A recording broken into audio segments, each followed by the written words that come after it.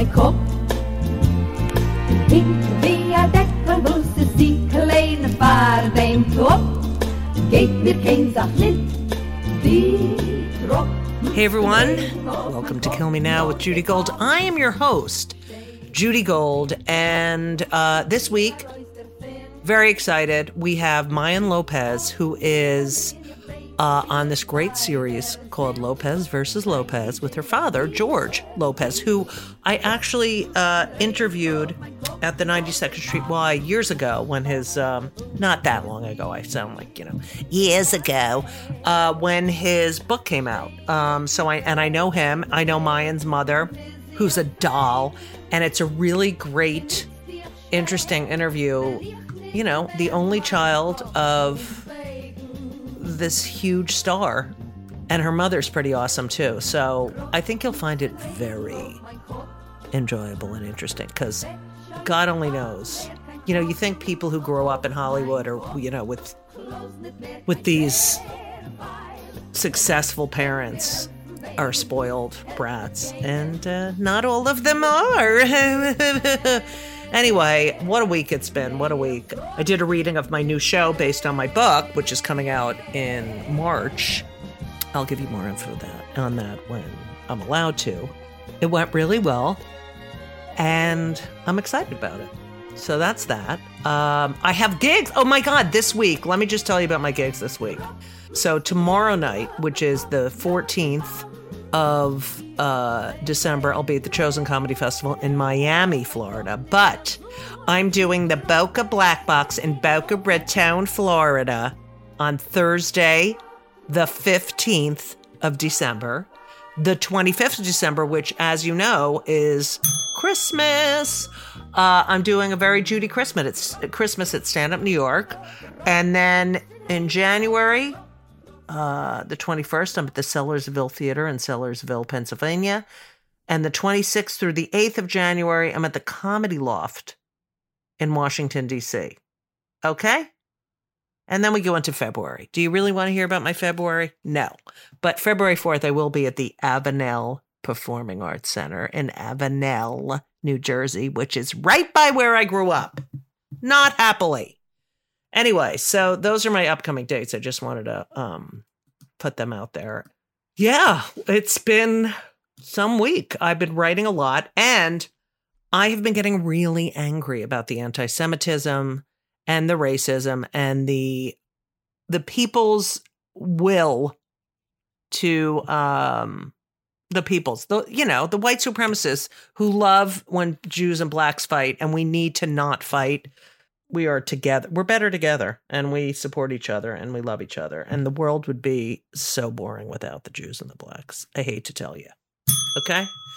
Also, I wanted to tell you something else, and of course I can't fucking remember it because I can't remember anything anymore. Like the words come in my head, and I'm like, I'm going to tell everyone blank. And then it just disappears, and I'm really, really, really getting sick of it. Like really, really getting sick of it. Anyway, today I am going to Washington, D.C. today, the day that my podcast comes out. And this is such a nice story. I was invited to the signing of the Respect for Marriage Act because my nephew works in the Department of the Interior, and he was invited to the signing of the Respect for Marriage Act bill, act, whatever. And instead of going with his wife, he said, I think it would be more meaningful for you to go. How nice is my nephew? Okay, so today, as you're listening to this, if you're listening to it on Tuesday when it comes out, I am at the White House. Okay? I'm very excited about that. Yeah, I don't know what else to tell you. Gearing up for the holidays and, getting depressed in January. So that should be a lot of fun. But anyway, this week is part one of my interview with Mayan Lopez. And I don't usually interview really young people because I feel like, the life experience isn't there. But what a life she's had already. She is such an old soul. So I hope you enjoy. I hope you sit back. I hope you relax And whatever you're doing, if you're on the treadmill, if you're on the elliptical, if you're on the stair climber, if you're doing weights, if you're just laying around, I hope you enjoy part 1 of my interview with Mayan Lopez. First of all, I want to begin this part 1. I haven't done this in a while, but I have a kill me now moment. At the end of the podcast, I'm going to ask you what pisses you off more than anything in the entire world, because the name of the podcast is Kill Me Now, because I get so fucking aggravated about every little thing. We're recording this at 1:00 in the afternoon. At 12, I don't know, like 20, I'm on the Peloton. Okay. I'm in the middle of a Broadway ride. Okay. Okay. Which I'm so, you know those musicals and how they, oh, absolutely. And I'm like, oh my God, yes, this is what I needed to hear, Dear Evan Hansen, and I needed to hear Rent, and yes, this is how I'm going to start my day. Yeah, sometimes the only way to perform is through song, and they get it, it, they understand. Right, and I'm like, yeah, and the fucking internet goes out. No. Right, like in the middle where the music was getting really good and I was going at and the fucking internet goes out. And I walk in the bedroom where the thing is, and there's no lights on it. And I'm like, I honestly, and of course I blame God. Like, I think there's this other thing going on that's a black cloud against me. Like, you know what, I'm bored, let's get Judy today, So that's what happened. And today I'm so excited. I don't usually interview young people because they have no life yet, but you have a very full life. And I know both of your parents. Mm-hmm. Your mother is like a bottle of joy. Isn't she? Oh, she is. It's now every time she walks into a room, she'll just go, honey, what? Yeah, she loves to sing. You. And it's supposed to be bundle of joy, but she's like a bottle. But you have you're 26, you're the same age as my son, my older son. And your life, really fascinating. It's funny. I was going back, I do a lot of research. And, I know your father, I interviewed him at the 92nd Street Y when his book came out. We had a really great time. And it was right when the bad shit was happening. And, we were all really mad at him and we're going to get to that later, mm-hmm. But let's just preface that there's a really incredible story that happens. Wait, how old were you? Let me look. I have it all down in 2005. In 2005, a really incredible. And then in 2010. So mm-hmm. I was doing research, and your parents. So your father's George Lopez, your mom's Anne Serrano, who actor, singer, producer, just all around bundle of joy, as I said, mm-hmm. But I said bottle of joy. Bottle of joy. Let's get on the record. Yeah, because of my fucking internet. And your mother's parents were both doctors. Yes. Mom was an anesthesiologist, and the mm-hmm. father was and they're from Hartford. Well, she was born in Hartford, right? Yeah. So they were born in Hartford. They're both from Havana, Cuba. They'd known each other since they were 8 years old. And then my grandmother went into medical school. This is how smart my grandfather was. My grandfather wanted to be an engineer, but then she was one of the only two people in medical school, only two women. And he got jealous. And so he went to be a doctor. No instead. way. Oh yeah. I'll just become a doctor. See, the misogyny doesn't end. It doesn't end, yeah. And so they were medical students. And then in 1959, that's when Castro came over Cuba. And my aunt was about 3 years old at the time. And she started singing communist songs, coming home and singing communist songs. And my grandparents looked at each other and were like, we have to get out of here. Right. They didn't know Castro was a communist, right? But they kind of caught on early. And so they wrote 300 handwritten letters to any hospital in the United States that would accept both of them. And the first one was a little Cook County hospital in Cook County, Connecticut, in Hartford. And so my grandparents got my aunt, her mother, like 2 suitcases with $200. They went to the Swiss embassy, and then they got their green card and were able to fly out. And my grandmother was an anesthesiologist, and my grandfather was an obstetrician, gynecologist, but then he went into aviational medicine and was the doctor for the astronauts during the Apollo missions. No way! Yeah, so he was Neil Armstrong's doctor. And no fucking way! Yeah, my mom went to Freedom Point Elementary and saw the rockets, and then he became the medical director of Eastern Airlines. That is an airline that doesn't exist anymore. So it's a pretty... I know. I remember Eastern Airlines. Mm-hmm. Wait, so do you have pictures of your grandfather with Neil and all these astronauts? I have a picture of them they were on a dude ranch in Montana. And no way. And there's a picture, and then we have a picture of we have an Apollo patch that they gave everyone at NASA. So I think it was Apollo 11. And they have a picture of the moon, one of the pictures from the moon from the 60s, and they have it signed to him. Yeah. It's really, really incredible. That's so fucking cool. And then they moved to Ohio and then Florida. And then Florida. And then your grandfather died in a car accident in 87, right? 53. Just fucking awful. Just so awful. And then it's interesting because then on your father's side, he's the son of a migrant worker who abandoned him, basically. Yeah, when he was 2 months old. Is he related to Fidel Castro?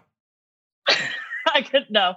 I was like, I wish, it's so funny with celebrities. Like, I've always wanted to do a 23andMe test. Yeah. But I think that with my dad's crazy side of the family, I think he'd have to go under a different name because he wouldn't want people to try I was to doing approach research. Who was it that I read that was, because I was going in this deep hole of your family, and I was like, and someone, I don't know, I read someone was like, relate via marriage to Fidel Castro. It's so, just that story of the, migrant worker, educated, having to leave this horrible place and come to America. And, you just you can look at your grandparents, you can look at your parents and what they have given to society as a whole, and how much we love them. They're beloved. They've, and these motherfuckers, like, it must make you so angry. It really does. Because also my grandfather on my mother's side, he actually cheated on my grandmother as well. And so there's kind of a generational... Oh, it's so... I know. I'm telling you. It's just... And, he was in the car with his girlfriend at the time, my grandfather, when he passed away, and he didn't take his heart medication. He was supposed to have a heart surgery, but he didn't want to be away from his patients. And so he fell asleep at the wheel, and she was there. And my grandmother and him were talking about getting back together because, they'd left the country together. They'd known each other since they were children. And then, she gets a knock on the door that he's gone. And so Did the girlfriend survive? Yeah. Oh, fuck. And then she worked in the office. And, that's another thing with my mother, like how much sacrifice and, hard work. It's like a mirror.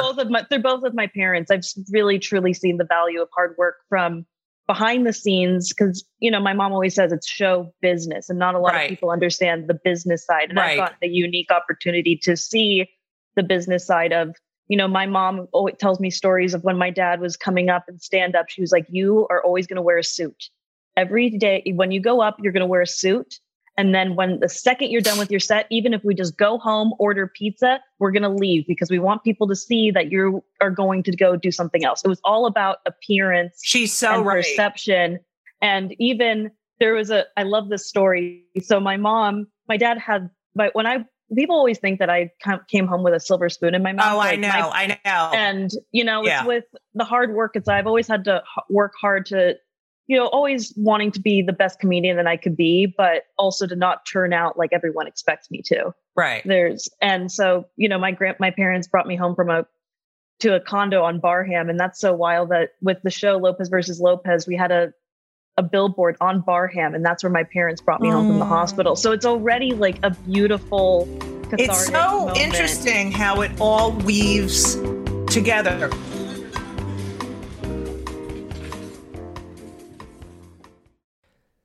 Hey, everyone, one of my favorite things in life, if not my most favorite thing in life, which, it's arguably my most favorite thing in life besides my kids, and is food and eating. Eating is my favorite activity, and eating is better and easier with Factor.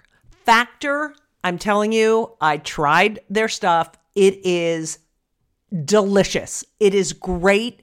It is high quality. And they are, when I say ready to eat meals, they're ready to eat in 2 minutes. They're not frozen. They're never frozen. They're chef crafted, dietitian approved, and literally you heat them for 2 minutes. Every week you have over 35 options to choose from. They have Calorie Smart, Protein Plus, Keto. I just did Chef's Choice. 60 or more add-ons that you can stay fueled up. They had these juice shots that were incredible. These are restaurant quality meals that are ready to heat and eat when you are ready to eat. That's it. And they're really good. Elisa loved them too. There's no prep. There's no mess. I've tried a lot of these different kinds of meals. Factor is amazing and so convenient.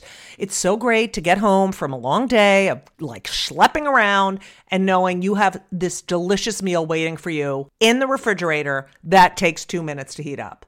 And you can pause, you can reschedule your deliveries at any time. It is a great solution for those nights and days that you're looking for fast, great, delicious options with no cooking required. Okay? And Factor is less expensive than takeout. So, what are you going to do? Because I'm telling you, you have to believe me. I never lie. Factor is amazing. You're going to head to Factor Meals, FactorMeals.com/JudyGold50, JudyGold 50, okay? JudyGold50.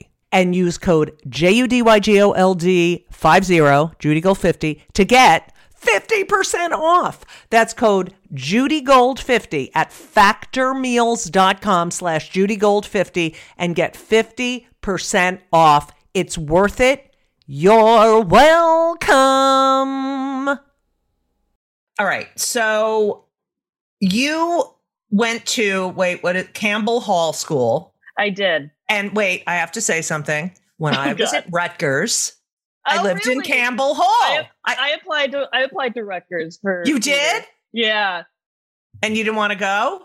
I got in, but I didn't want to go because I went to Columbia College in Chicago. Yeah. Because the second city, right? Yeah. Yeah. That's so funny. Yeah, Campbell Hall. And I just was talking about Campbell Hall last night because I met someone who went to Rutgers. I'm like, oh, I lived in Campbell Hall. And she's like, so did I. And then I doing research when I get home and I'm like, oh, she lived. All right. So shout out to Campbell Hall. Campbell Hall. You grew up on the set of the George Lopez show, but before that show even happened, you wanted to be an entertainer at 5. And you said, and I read that your mom would show you old movies as a young child. So when your father, I'm so interested in this because I was a comic on the road and I have kids. So when your father would leave, do you remember that? Do you remember him going away? That's some of the only things from my childhood that I can remember. You can't? A lot of it's trauma is a very interesting thing because I've had a wonderful childhood, but then there are other things that happen that my brain just protects itself. And so, but I think remember, we all do that. Yeah. Yeah. I do remember like when sometimes my dad used to take me to school every morning. That was kind of what he would do. Yeah. So what he would do sometimes is he would drop me off and he's like, okay, Mayan, I'm not going to see you for 3 weeks. Bye. And as I'm driving off, and I'm like, what? You didn't know before? I understood. I didn't actually see him do stand-up for the first time until I was 21 years old. I didn't see him till I was 21. That's really great. So, people would come up to me and say, these jokes are funny. I'd be like, I have no idea what you're talking about. Right. You. And, but that sounds great that you didn't. And I used to go on stage with him. There was one time that I went in San Antonio when I was and he was playing for 35, 40,000 people. And my mom took me out that day and I got a little lasso loop that if you just turned it, went in a circle. And I had a little cowgirl outfit. And my dad brought me out and all I remember is just a wall of sound and seeing people and flashing. And I just did my little loop and I cursed and I left. So, there's great pictures of me when my dad used to go and perform at the Ice House and he would bring me up on stage or, when we go to Vegas and my mom would take me out when he had dates in Vegas. So like, I remember like seeing him on stage, but I didn't understand what stand up was. I was, when they were 2.5 and 5 and 2.5 and 7.5, I was single at that point. And when I would go out to do sets, like I'd try to go in the neighborhood and sometimes I had to bring them. And Ben, that's my Jew bell, anything Jewish. So Ben, still can do this. You give him any word and he can say it backwards. And so one night he's standing in the bar and I was like, Ben, come up. And so they're all yelling words like television and whatever. And then, it's the Upper West Side of New York, which is so Jewy and annoying, like these erudite, and all of a sudden someone yells out, Schadenfreude. And I'm like, you fucking the kid's 8 years old. And you're fucking yelling like I wanted to anyway. So that's my story of the one time I brought my kid on stage. But all right. So but you understand, and and you understand. You get sad but you realize that that's why you're able to have the things that you have, and that's right. They're going. But you weren't financially secure when you were first born. Like for your first few years. So you had these working parents. Yeah, my mom was a casting director and my dad and producer, and she would produce a lot of, Bob Hope specials for ABC or, pop-up things like that. And there's times that my dad had to stay in the car because he was so embarrassed that they had to pay their bills or their mortgage late. And my mom would have to be the one going into the bank. Right. That stays with you. And then he was on the radio and then I like, because I feel like I've kind of grown with the last almost 30 years of his career, because I remember seeing everything was so new. You're like a product, you look at you and that's how mature his career is really, your mother was a casting director, I know. And she met George in a comedy club and she was the one who went up to him and she was trying to cast him. Right. And sort of started his career. Mm-hmm. So, we'll get into into more of what she did for him. She still gets 30% if that says anything. Good. I think it should be more. Anyway, he got the show. And so what happened was Sandra Bullock, which who the fuck? Like that is such a random. When people find that out, it's crazy because really, Sandra, she wanted to make a sitcom about a Latin family back then in 2000.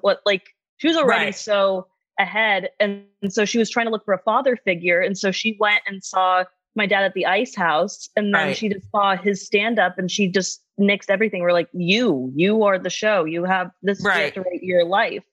And so it's his life, because my dad really did work at an airplane parts factory and he became so it was his life if he didn't become a stand-up. Right. And so that's what I think the beauty of stand-up is. Mm-hmm. You it's such a personal art form and you really do know I'm sure after you do a show, I do this, like people, I've said this before on the show, but I don't know if you feel like this, but and your mother's right. After the show, get the fuck out of there. And I remember as a little girl, I heard that Barbara Streisand, didn't want to see the audience after the show. And I was like, oh, that's terrible. And, then you become a performer and you're like, oh, I totally get it. You've just given your whole, and then you have to be one-on-one with these people. But I love your mother for telling you to dress properly, because it's so funny. I remember at Catch a Rising Star, which was this club I'm sure your dad remembers it and your mom remembers it. It was on First Avenue in Manhattan. And remember Adam Sandler?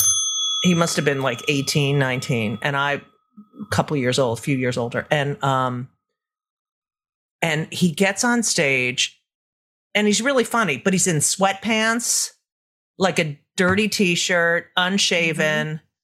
And the guy who books stand-up, the Catch a Rising Star, who now is books, Caroline's.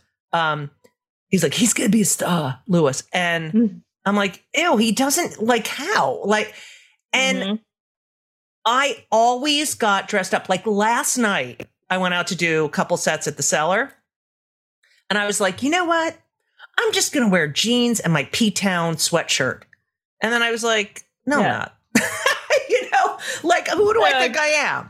It's my job, and I love that. And, your mother, exactly. In any marginalized group, it's like, white men could get away with that. And other, like, we have to, you have to work for it, especially being a woman, and twice as hard. Yeah, twice as hard. I mean, like, my friend, when Trump won, it's so funny because one of my best friends, Brookie, she's Jewish, and I'm Latin. Yeah, exactly. Brooke and Ital. And so it's so funny because, like, she was just, there's a character her name is based on the show, but when he won, I was so depressed. And I was crying in bed for like 3 days. And she was just like, Mayan, are you worried that you're going to get deported? And I'm like, what? No fucking way. And I was like, what are you talking about? And she was just like, well, and I'm like, Brookie, you've met my parents. You've been to my house. Okay, Brookie is not the smartest Jew in the world. No. Okay. And then she was like, well, politics don't really affect me. I'm like, you're Jewish. We'd be on the same boat. Oh my God. How about you should call her right now. I was like, are you kidding me? We'd be on the same one out of here. And then that day because I had a joke that during that time, because I was just, what do I do? Like, I lost my ID. And so I used to go into bars in Chicago and I just bring my passport and that would be my form of ID. I'm like, just to prove I'm legal, Right. But then after a second city, she's like, what should I get you for Christmas? And I'm like, do you want me to get you my birth certificate for Christmas? And she's like, oh, I'm never going to live this down, am I? I'm like, nope, now I'm telling it on a podcast. Oh my God, that's fucking Brookie. What is Brookie doing now? Brookie, she actually books, like, she's an event planner for it's just for a Jewish charity in Chicago. Oh God, Brookie, we need to talk. We need to have a conversation. So you're growing up on I don't think people understand, like, you're going to school. You are growing up on a soundstage. I want to know. So I know that they called you like the kid AD and right. And you used to bring, who played the mom, the wife? Oh, Constance Marie. Constance Marie. Yeah. You'd bring her to makeup and you'd make quesadillas for everyone. So you have this life at Gamble Hall and sort of this great mother who really, I mean, I can't tell you how lucky you are that you had, I mean, you're very, no, she was the glue that held whatever my nuclear family was together, truly. Right. And understood the business. Like, that's the thing. You and have no one these taught other, her. Right. She's just the greatest. But she so learned you had on this the mother, way. right? And she knew all the characters, she knew all the bullshit, and she was protecting her daughter, but yet allowed you to spend time on the soundstage. What was it like? Because I remember the first time I ever got a part was on Roseanne, and really, I was 20, I don't know, I was about your age, maybe a year older. And I had been doing stand-up for a really long time, but it was my first time in LA, and I went out and I got this part. And I remember walking on the sound, and I was addicted to sitcoms when I was growing up. And I remember walking on the soundstage, and it was like, for me, watching it on TV, it was, that's where I want to live. I want to go to their house. I want to, and you as a young child understanding, wait, this is not real. This is real. And seeing your parents behaving in both of those situations, I mean, that must have been also just based on our life too, because sometimes the writers would call my mom and ask them arguments that my parents had recently. And so there was one time where my Aunt George and Angie got into an argument, and it's almost verbatim a fight that my parents really had. And so my mom was just like, this is the weirdest thing ever. This is the weirdest thing ever. This is our life. And this is normal. This is our normal. And I think partly going around and realizing, I think it was also to explain Daddy's job of why he wasn't there. Because my dad also, when he was working, he would wake up at 7 a.m. and go to bed at 7 p.m. And I would, I would hardly see him when he was working. And so I think that was also a way for me to learn. And I fell in love with it. I absolutely fell in love with it. I would go around, and this is I would go and I had my own little ID, and I would go on the golf cart and go around Warner Brothers, and being able to see the magic and in the live audience. I just fell in love with it. I used to sit, and I used to have little parts too. And I was kid AD. I used to earn $20 a show. And I used to save up money to buy American Girl dolls. That was my little thing. But I but even working like that at a young age, I fell in love with the process of it. And it was, I got to see what being a performer entailed from the beginning, the good, the bad. But so the magic didn't ever, you didn't become it became more magical. It became more magical. That's what I find. I got to see how it worked. And then you get to see it watching, and that was just oh, cool. That's what they already seeing those types of things. You're seeing how they edit and how the story develops. But then, when was growing up in LA and people are, I get a little jaded, and I'm just no, that's not actually how it works. I was right. The dream killer for people. Sometimes I just be okay, I have to I can't peek behind the curtain. Don't let people peek behind the curtain. That's all right. Was there ever a storyline when you were a kid that you were I don't want that on the show? Were there ever times when you were together as a family and it was I don't want that broadcast on the show? I had that with my kids. You're not allowed to talk about me in your act. And I was oh, fuck. I think that was more, I don't think that was necessarily for the show. I think during my parents' marriage and the stand-up, that was a problem. And I think after the divorce, that was more of the problem of my mom would have to call lawyers and be no, stop. We'll be getting to the divorce in part 2. We'll be getting to the divorce in part 2. Oh, and it's juicy. Yeah. So there was never a discussion you're at the dinner table, if that ever happened. And you were saying, this happened to me at school. Please don't put it on the.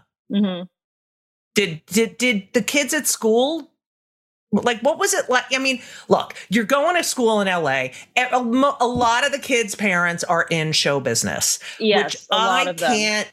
Right.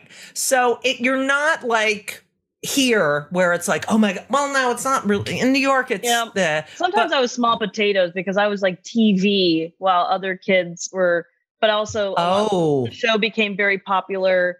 I saw it in elementary school.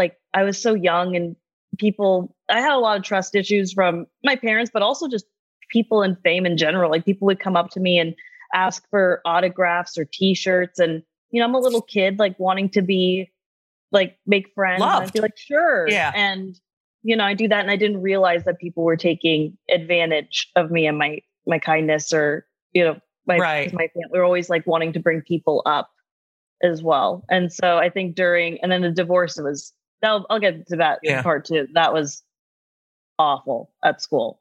Awful. And even just things with, my dad getting publicly getting drunk. It was just, horrible. I can't even imagine, and not having a sibling. I mean, I wonder what that was like. You are this product and the only product of this sort of contentious marriage. And my parents don't like to hear it, but sometimes I sometimes think there's a reason, because it was a lot. My mom could stay pregnant. She would just have miscarriages. And, I was kind of this miracle baby. I do wish sometimes I had someone to share it with, because it became a lot. But they look at you. You're just fucking greatest. So you go to school, you're part of the show, you're in this sort of I can't eat. I mean, I hated high school so much, and I did too. I can't imagine. And high school is like, if people are like, what's showbiz like? I'm like, it's like high school. You're either fucking cool or you're not cool, or you're this, or you're, whatever. You're a burnout. You're weird. You're this. All right.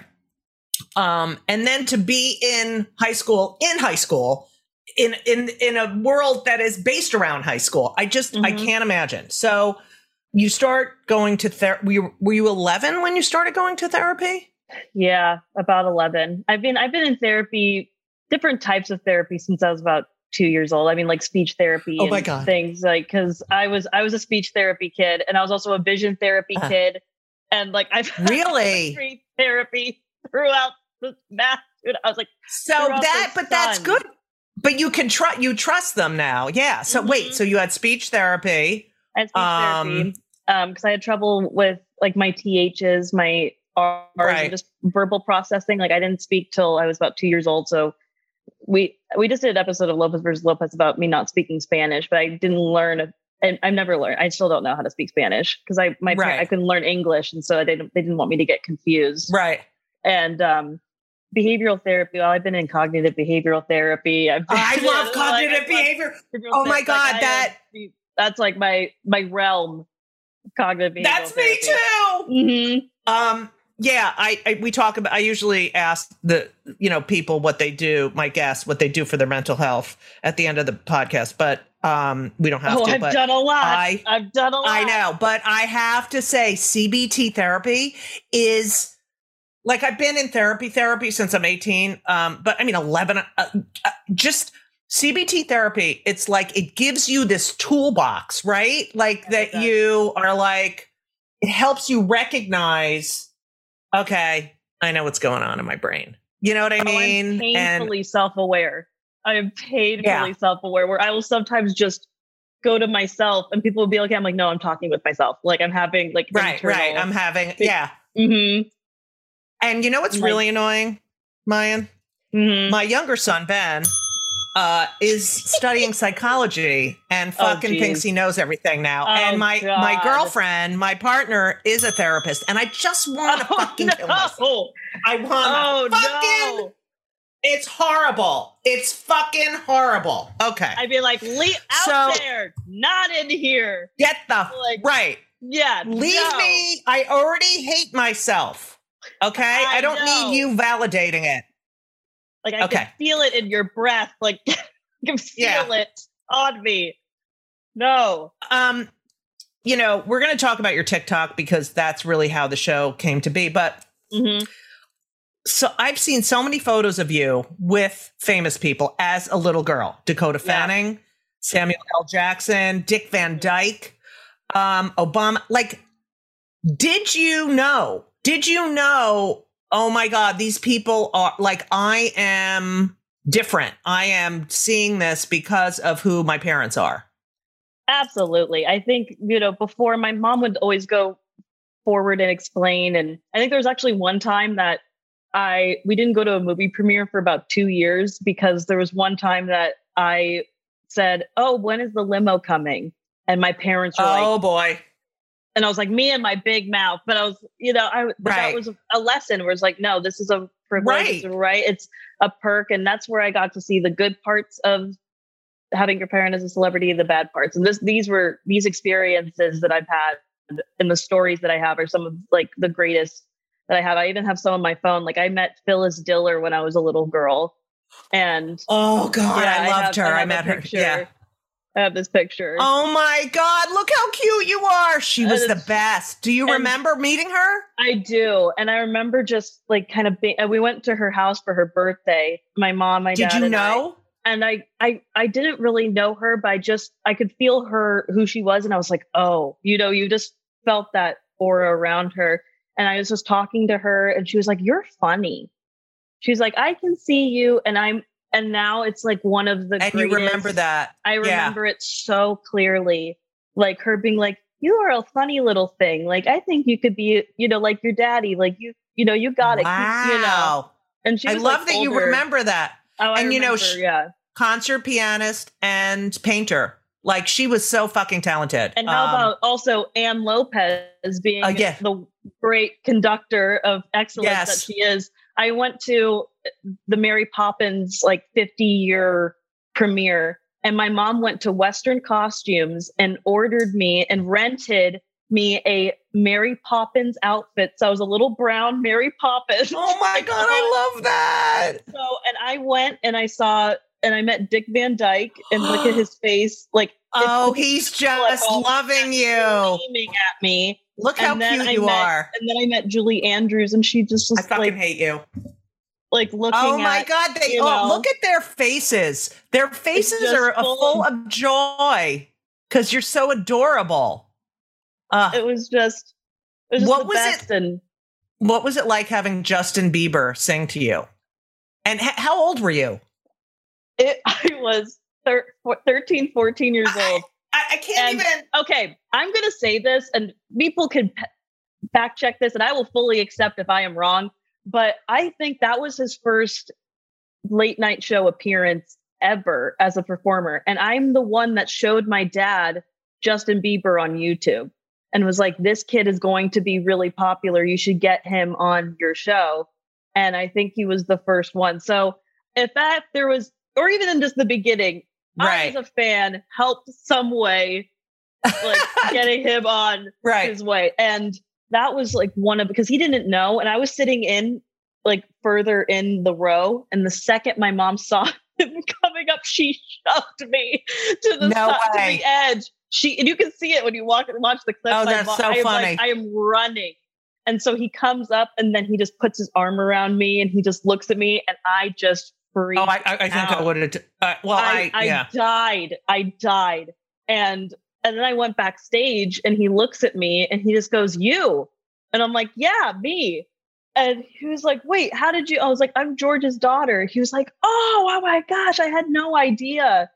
And, there were other events that I had seen. This was his talk show, right? Your dad's talk show. Lopez Tonight. Do you too bad you didn't say, yeah, I'm the reason you're here, bitch. Yeah. Oh, yeah. And my mom has another story, too, that very quickly, my mom had Justin Bieber that was when he was kind of wild. And so he had there was a putting green in the back, part of the green room. There's a putting green. And so they held all these picks or whatever that you put the golf thing on. Very clever. My dad's a golfer, whatever. Yeah. And clearly I care. And I put it out and he was throwing them around everywhere. And my mom goes, pick it up. To Justin Bieber? And she goes, what? She goes, pick it up. Pick all of this up. And was he scared? I love it. Go Ann. Woo! She was like, pick it up now. This is disrespectful. Wow. I was like, oh yeah. I love your mother. She's great. She's like, she doesn't care. She didn't care. That's the greatest. Okay. So do you ask to go to therapy at 11 or this is your first time with talk therapy about your feelings and stuff? Did you ask?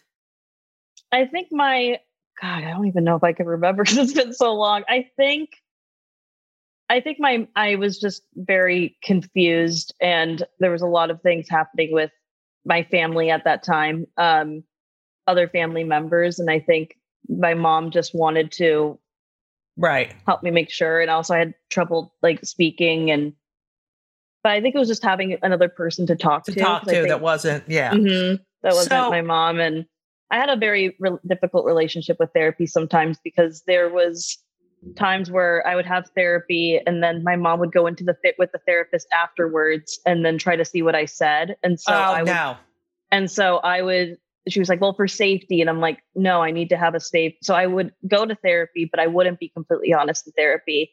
And so that was kind of where it started to build up because, I would try to journal and she would read my journals. And so I was just, she's changed a lot, but there were, you do need those boundaries. Yeah. I didn't have, I was an extension of her and it was, sometimes I feel like my mom was too good of a mom.